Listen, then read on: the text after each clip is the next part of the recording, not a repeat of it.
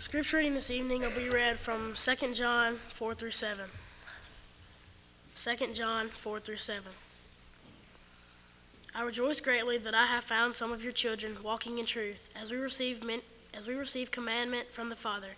And now I plead with you, lady, not as thou, I wrote a new commandment to you, but that which we have had from the beginning, that we love one another. This is love, that we walk according to his commandments. This is the commandment, that as you have heard from the beginning, you should walk in it. For many deceivers have gone out into the world, who do not confess Jesus Christ as coming in the flesh. This is a deceiver and an antichrist. Good evening and welcome again. We're very grateful for your presence tonight.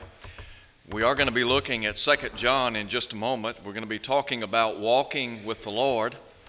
And before we do that, we want to express appreciation to those of you who are visiting with us tonight. As always, we invite you to come back and be with us. We have been blessed today with a baptism and with other additions to the church here. And we're grateful for that, and we are very grateful for the work that is going on here. And it's our prayer that God will continue to bless the church and that we can make known New Testament Christianity in this community to the best of our ability. Tonight we want to talk about walking with the Lord. Life can be very tough. I can't imagine living life without the Lord. And yet the beauty of Christianity is that we do not have to face life alone.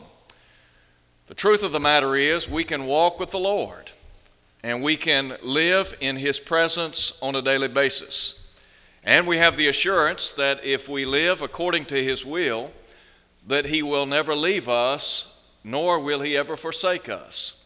And so it's a great blessing to be in Christ and to enjoy all the spiritual blessings that are in Christ that Paul talks about in Ephesians chapter 1 at verse 3. Tonight we want to think about, for a moment or two, we want to talk about the importance of walking in the Lord and the blessings that I believe we enjoy as a result of our relationship with the Lord. The first thing that I would do is call your attention to the message that directs our walk. And when we talk about the message that directs our walk, really what we're doing is emphasizing a divine pattern. And we're saying that God's Word is what effectively guides us here on this earth. Ultimately, it's what leads us from earth to heaven. You remember in 1 John chapter 1, verse 7, John said, if we walk in the light, as he is in the light, we have fellowship one with another, and the blood of his Son, Jesus Christ, cleanses us from all sin. To walk in the light simply means to walk in accordance with the will of Almighty God. John is writing to some people who were walking in the truth. And John, no doubt, was very glad. As a matter of fact, he will say, I rejoice greatly that I have found some of your children walking in the truth. You and I, we can walk in divine truth. We can live according to the truth of Almighty God. There are two things that I think we need to understand. First of all, we need to appreciate the revelation of truth. There are a lot of people today that have difficulty understanding the concept of absolute truth. And yet we believe that God has given us a body of truth. That is, he has given us revelation. This revelation comes to us by the third member of the Godhead, the Holy Spirit. The Holy Spirit inspired holy men of God, and they wrote for us what we call the Bible. Now, as we think about the truth, I'm reminded of Pontius Pilate when he stood in the presence of Jesus, and he asked the question, as John tells us in John 18, verse 38, what is truth? Jesus provides the answer to this question. In John 17:17, Jesus said, sanctify them in truth. Your word is truth. Jesus, of course, emphasizing truth. Now, when we talk about truth, I said a moment ago that the Holy Spirit has revealed the truth of Almighty God. In John 16, verse 13, when Jesus engaged in a lengthy discussion with the apostles, he said, howbeit when he, the Spirit of truth, is come, he will guide you into all truth. Today we have all truth. Everything that we need to know, we have it. As a matter of fact, Peter would say in 2 Peter chapter 1, verse 3, that God has given unto us all things that pertain to life and godliness. Everything that we need to know about life and godliness, God has revealed. As a matter of fact, Peter would say in verse 4 that contained in the Word of God are exceedingly great and precious promises. All of the great precious promises that have been revealed in Scripture come to us by Almighty God. And so we have the truth of Almighty God. And Jesus said, you can know the truth. In John 8, verse 32, Jesus said, you shall know the truth, and the truth shall make you free. The Apostle Paul said in Ephesians chapter 3 that he received revelation from Almighty God. He said he took that revelation and wrote it down in a few words, whereby when you read, you may understand my knowledge in the mystery of Christ. So we can know the truth. We can believe the truth. We can live by the truth. So having said that, let's talk for just a moment about the reception of truth. Now here were people, John is writing to some people that had been receptive to the truth of Almighty God. It's important that we receive the truth.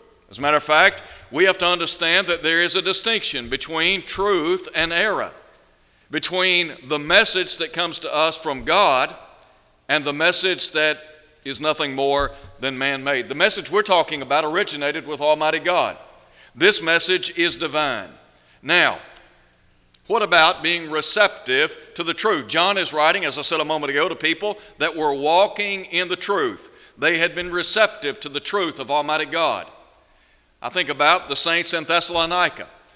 When Paul wrote to the church in Thessalonica, he said that he gave thanks unto God for them without ceasing, because when they heard the word of God from them, they received it not as the word of men, but he said, as it is in truth, the word of God, which effectively also works in you who believe. When we are receptive to the truth of God and we live according to the truth of God, then it can have a positive effect in our life. Two things as we think about being receptive to the truth. First, I would suggest that the truth of God governs. God's word ought to govern our lives. Now we live in the state of Mississippi, and we understand that we are amenable to the laws of the state.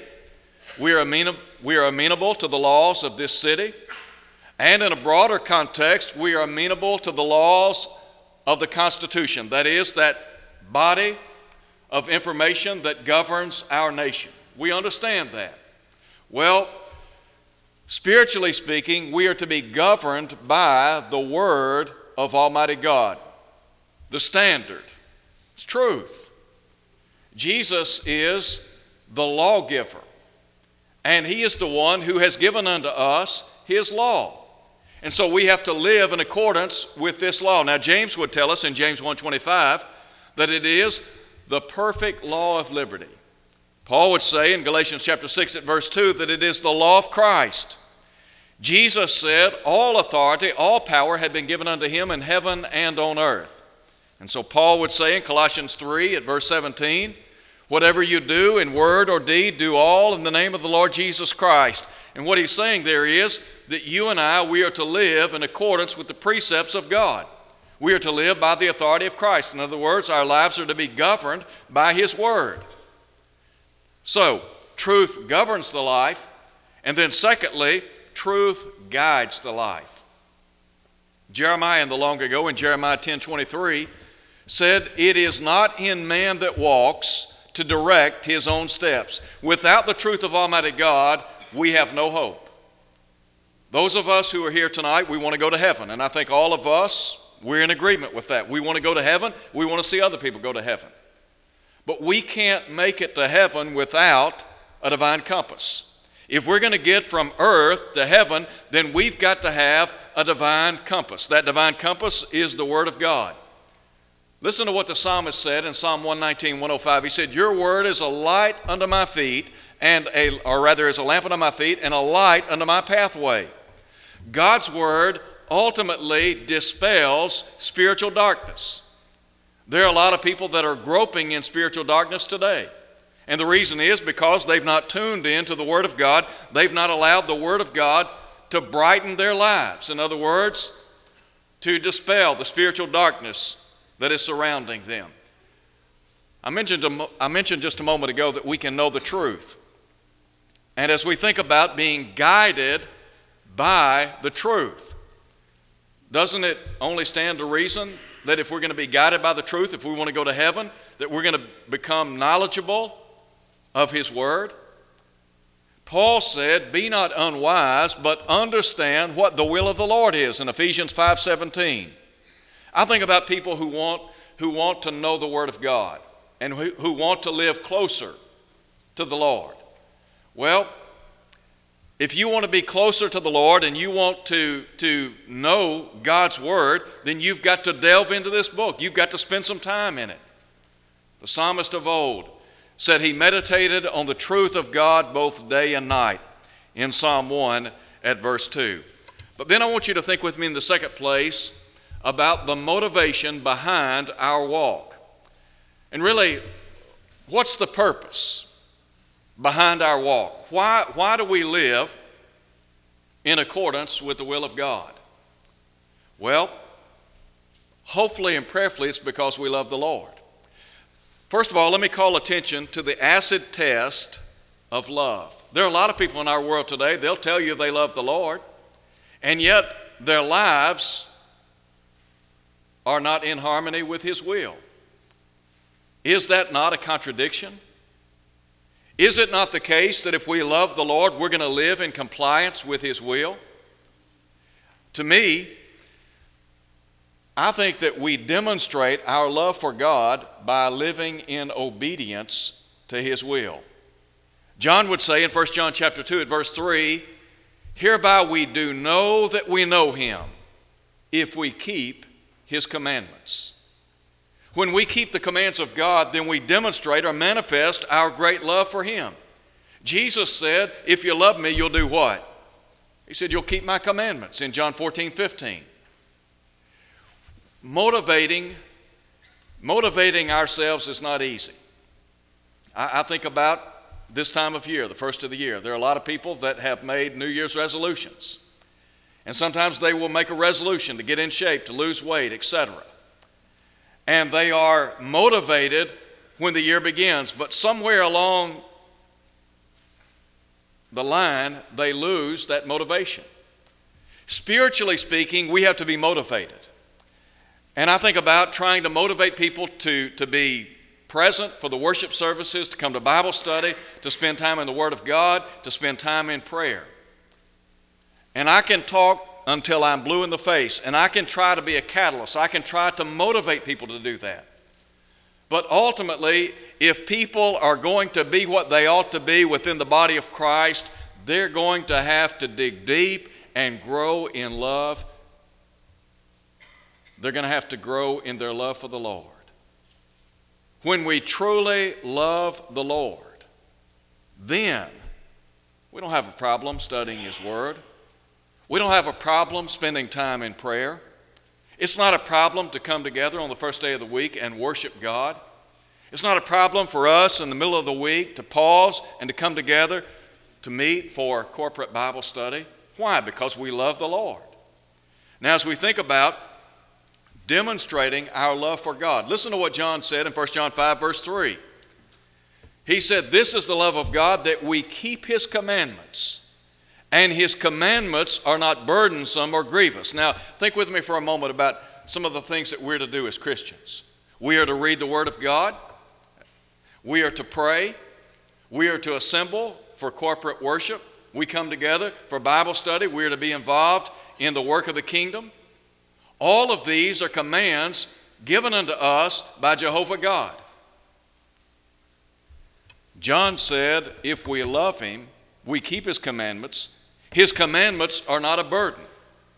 When you really love the Lord, it's not a burden to be involved in the work of the church.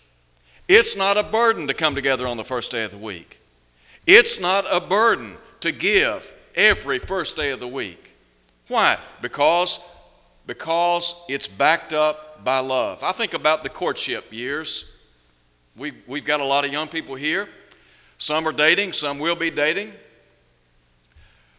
When two people start dating, what do they typically want to do? Most folks want to spend all the time they can with the person they're dating. Why is that? Because there's a bond there. They go from friendship to courtship. And undergirding that friendship and courtship is love. It would be a rare relationship to have to force a young man or young woman to be together, to want to spend time together. I remember back when I was dating, man, I wanted to spend all the time I could with Nancy. She didn't have to beg me to come over to her house. She didn't have to call me from the dorm and say, "You want to go get something to eat tonight?" I did it because I wanted to do it, because I had fallen in love. So here's the question. How much do we love the Lord? Have we truly fallen in love with the Lord? We talk about the acid test of love. It is obedience. Listen if you would to what is said in verse 6. This is love, that we walk according to his commandments. This is a commandment that, as you have heard from the beginning, you should walk in it. One of the reasons why members of the body of Christ are half-hearted in their efforts for the cause, one of the reasons why so many members of the body of Christ are apathetic or complacent, is because they lack love. Do you remember what Jesus said in Matthew 22? Jesus said we are to love the Lord our God with all of our heart, with all of our soul, and with all of our mind. When you genuinely love the Lord with all of your heart, soul, and mind, it's not a problem to obey him. So, the acid test of love. But then I want you to think about the application of true love. The idea here is, how do we make it real in life? Is it not the case that God's Word is to have an impact in my life? Is it not the case that God's Word is supposed to change my life for the better? If God's Word hasn't changed your life, something's wrong. We talk about striving to live in accordance with the will of God. Listen again to what John said. Hereby we know that we know him if we keep his commandments. John said, if we say we love him and do not keep his commandments, he said we're a liar, and his truth does not abide in us, or his truth is not in us.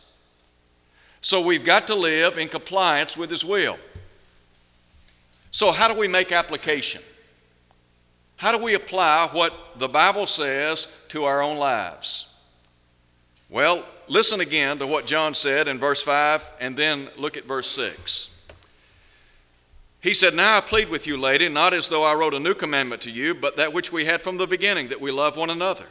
This is love, that we walk according to his commandments. This is the commandment that, as you have heard from the beginning, you should walk in it. I want to first of all begin by looking at verse 6 again. Because he said, this is love, that we walk according to his commandments. If we genuinely love the Lord, we will begin by obeying his will and being baptized into Christ. That's the beginning point. There are a lot of people, religiously speaking, that want to quibble over what God has said about New Testament baptism. There are a lot of people in the religious world that literally try to wave it off. I remember hearing a well-known preacher, as a matter of fact, this particular individual is internationally known. And I watched him on television one day, and I think I heard him by way of the internet as well, because I wanted to verify what he said. But he made the statement that baptism is not an option. Rather, it is an obligation. But then he turned right around and said, but you don't have to be baptized to go to heaven, to be saved. Now listen, that's not consistent. I do not know of many religious groups in our world today that teach the necessity of being baptized into Christ. Most religious people believe that baptism is an outward sign of an inward faith. You're saved first, and then you're baptized. Now, I know that there are a lot of people that have been taught that baptism is a sign or seal of salvation. And then they come in contact with the truth of Almighty God. They hear what God has said in His Word, and they will sometimes come back and say, well, that's what I did. Let me ask this question. Can you be taught wrong and be baptized right? I don't think you can. We have to look to the truth of Almighty God. Listen to what Jesus said. He that believeth and is baptized shall be saved.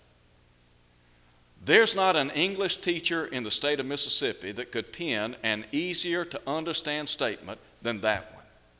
What did the Lord mean? He that believes and is baptized shall be saved. He that believeth not shall be condemned. Can I understand that? Absolutely. Can I process that? You better believe it. Now here's my question. If that's what Jesus said, and He has all authority, as He said in Matthew 28:18, why would we ever quibble about being baptized? Jesus said that baptism is linked to salvation.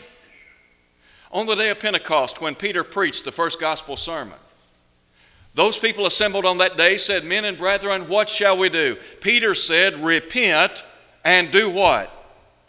Be baptized in the name of Jesus Christ for the remission of sins. I can just imagine Peter preaching that same message in our era today. Can you imagine the responses that he would get today? There are a lot of people in the religious world that would say, wait a minute, Peter, you don't know what you're talking about. You don't have to be baptized into Christ to enjoy forgiveness. You don't have to be baptized into Christ so that you can be saved. Peter was an inspired apostle. Peter knew exactly what he was saying. If there was another divine formula for salvation, Peter would have given it. What Peter said coincides with what Jesus said. When the Apostle Paul recounted his conversion to Christ, he said that Ananias instructed him in the long ago, and now, why do you tarry? Arise and be baptized and wash away your sins. Paul linked baptism and the washing away of sins together. He lumped them together. Why would we quibble over what the Lord said? Now, we're talking about making application of true love. If we genuinely love the Lord, it's not a question, do I have to be baptized? Now, bear in mind, I'm not saying that baptism is any more important than belief. They are both essential. As a matter of fact, you can look at every step in the plan of salvation, beginning with belief. And faith comes by hearing, hearing by the Word of God, Romans 10:17. Jesus said, except you believe that I'm He, you will die in your sins. And Jesus said, if you die in your sins, where I am, there you cannot come. Jesus also mandated that we confess Him before others, Matthew 10:32. And then we are to be baptized into Christ. Now, why are we baptized into Christ? Well, number one, because the Bible commands it. Number two, we're baptized into Christ because when we're baptized, we are baptized into the death of Jesus Christ. Why do we need to be baptized into the death of Christ? Because that's where the blood was shed, in death. John 19:34. You can't contact the blood of Christ without being baptized into Christ. You can't be a member of the body of Christ without being baptized into Christ. Paul said in 1 Corinthians chapter 12, verse 13, by one Spirit were you all baptized into one body. What's the body? He's the head of the body of the church. Colossians 1:18. Well, somebody asked the question, how many bodies are there? How many churches are there? Listen to what Paul said. There's one body and one Spirit, even as you are called in one hope of your calling. One Lord, one faith, one baptism, one God and Father of all, who is above all, through all, and in you all. Ephesians 4:4-6. If you had asked somebody in the first century, after having been baptized into Christ, what church do you belong to? What do you think they would have said? Let me tell you what they would have said. they would have said, I'm a member of the church. I am a member of the church of Christ, Romans 16:16. I'm a member of the church of God, 1 Corinthians chapter 1 at verse 2. Here were people that had been baptized, added to the body of Christ, and thus they belonged to the redeemed body of Almighty God. So, if we really love the Lord, we're going to begin by doing what He says to become a Christian. Let me just pause here and ask this question. Have you been baptized? Have you been baptized for the remission of your sins? Based on what the Bible says, have you complied with God's will? If you haven't, my encouragement to you tonight, obey the gospel. So first, we're baptized into Christ, and then we behave in Christ. God's Word has to regulate my life. And the idea is that I have a certain code of conduct that I'm to live by. God wants me to behave in His body. He wants me to live according to His divine will. So how do I do that? Well, there are a number of ways. First of all, I love as the Lord loved. Listen to what John said, and this is the application part of what we're talking about. Look at verse 5. And now I plead with you, lady, not as though I wrote a new commandment to you, but that which we had from the beginning, that we love one another. Now we talk about behavior in the body of Christ. What is it John the Apostle would have us to do? Love one another. Did Jesus not teach that? Jesus said, by this shall all men know that you're my disciples if you have love one for another. Jesus also said, and we might point out that He prefaced that statement by saying, a new commandment I give unto you, that you love one another, even as I have loved you. God's people had always been commanded to love one another. But what Jesus is saying here is that we are to love as He loved. The depth of love that He had for us, we are to have for one another. So we genuinely love one another. We put His Word into practice. How do we show our love for one another? Well, we treat one another in a Christian way. We are, as Paul would say, kind, tender-hearted. We forgive one another because that's what the Lord would have us to do. We love like the Lord loved, and we live like the Lord lived. How did Jesus live here upon this earth? Let me tell you what Peter said. Peter said that Jesus Christ was sinless. He did no sin. Neither was guile or deceit found in His mouth. That's what Peter said in 1 Peter chapter 2. When the Apostle Paul wrote to the church at Corinth, Paul said, be ye followers of me, even as I also am of Christ. Paul said, you need to follow my life, my example, insofar as I live in accordance with the precepts and the example of Jesus Christ. Now, John said in 1 John chapter 2 that if we abide in Jesus, that we also ought to walk as He walked. That means we're to walk in His footsteps. Well, what does that mean? It means that I try to live a holy life because Jesus Christ was holy. It means that I go about doing good as Jesus did and as Luke recorded in Acts chapter 10, verse 38. It means that I reach out to those who are lost and dying in sin as Jesus did. It means that I minister to the lives of other people as Jesus did. It means that I demonstrate a heart of compassion for others as Jesus did. That's just practical Christianity at work in the lives of His believers. If we want to change this world, if we want to radically change the world in which we live, then what we have to do is take the life of Christ, the message of Christ, internalize it, and live it out in our everyday lives. Some have said that the greatest sermon ever preached is not verbal. It is an example.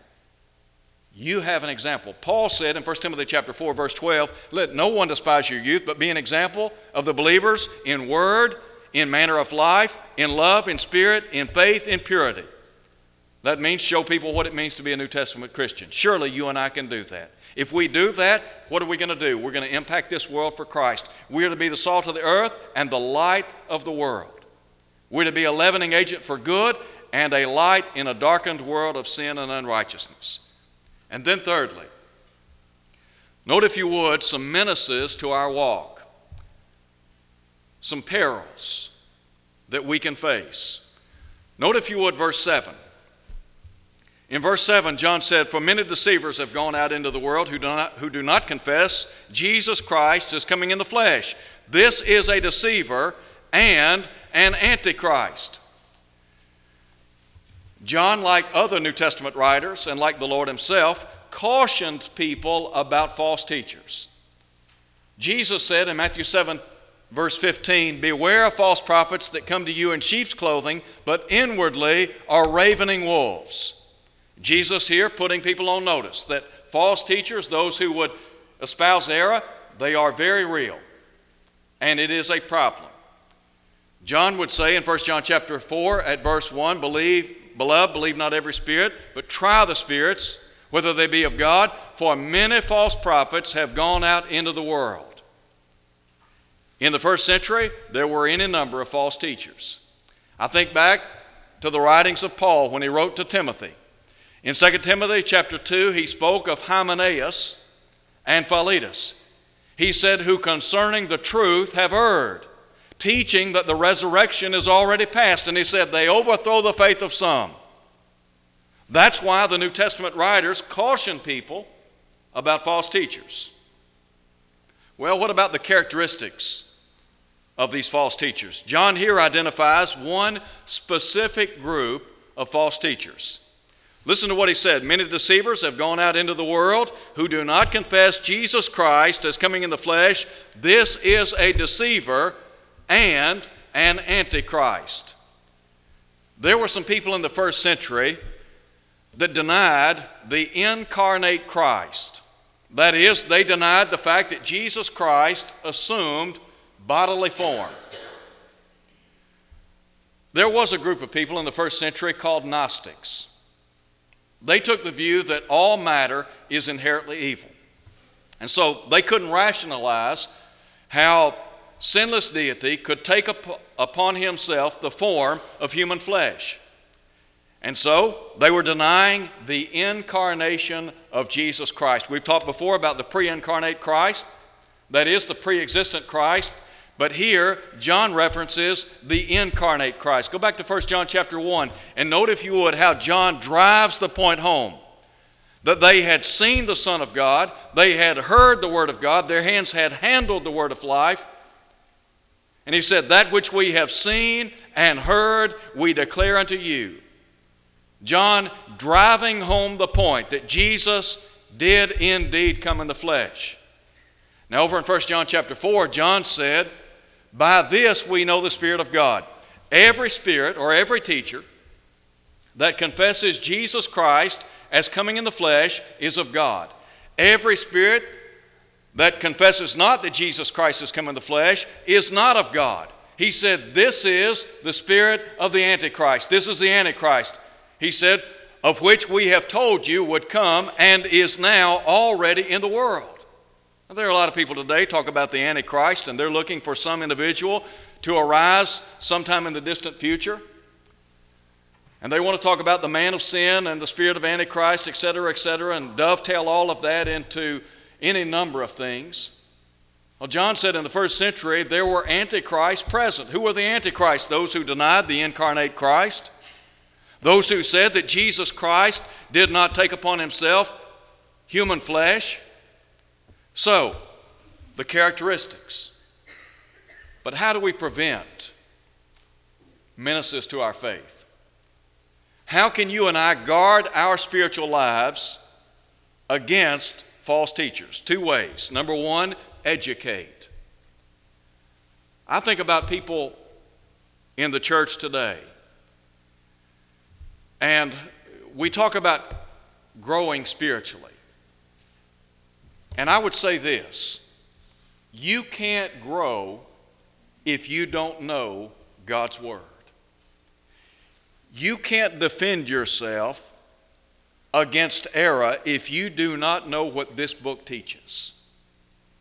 Now, Paul said, study to show yourselves approved unto God, a workman that does not need to be ashamed, rightly dividing the word of truth.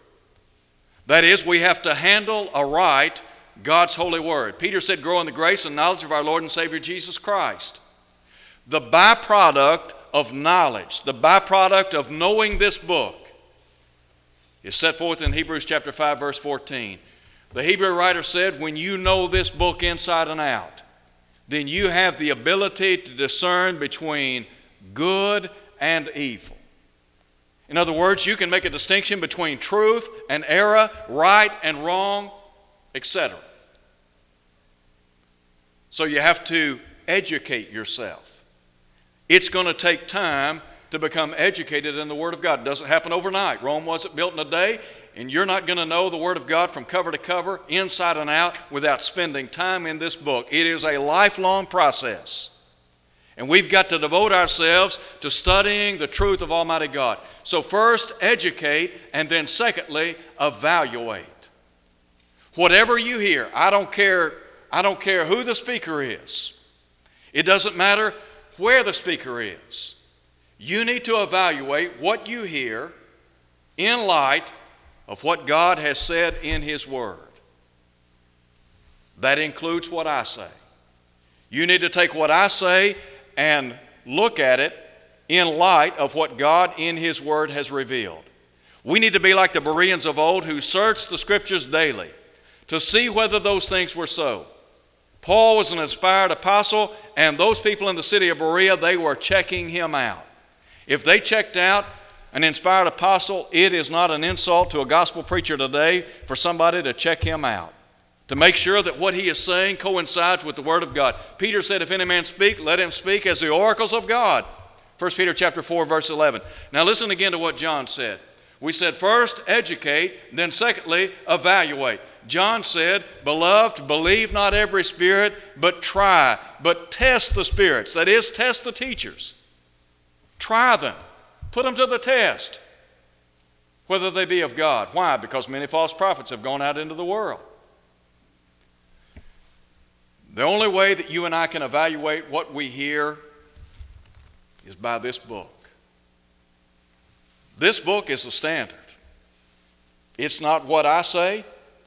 It's not what somebody else says. It's not what is revealed in some creed or confession of faith or catechism. It's what this book says. Why is it important for me to coincide my life with this book? Because Jesus said, he that rejecteth me and receiveth not my word hath one that judgeth him. The word that I have spoken, the same shall judge him in the last day. This is a book that's going to judge us one day. So we need to know it. We need to evaluate what we hear in light of this word. There's a beautiful song, Trust and Obey. The first stanza says, when we walk with the Lord in the light of His word, what a glory He sheds on our way. I promise you, if you'll walk with the Lord and in accordance with His word, He will bless your life. If you're here today and you're not a New Testament Christian, our plea to you, come to Christ. Put your faith and trust in Him. Come home tonight. Come to a loving God who wants to abundantly pardon. Do like they did on Pentecost Day. Repent, be baptized. God will add you to the church. Acts 2:47. If you're unfaithful, our plea to you tonight, come home. Come back to a loving God who will abundantly pardon. 1 John 1:9. Would you come as we stand and sing?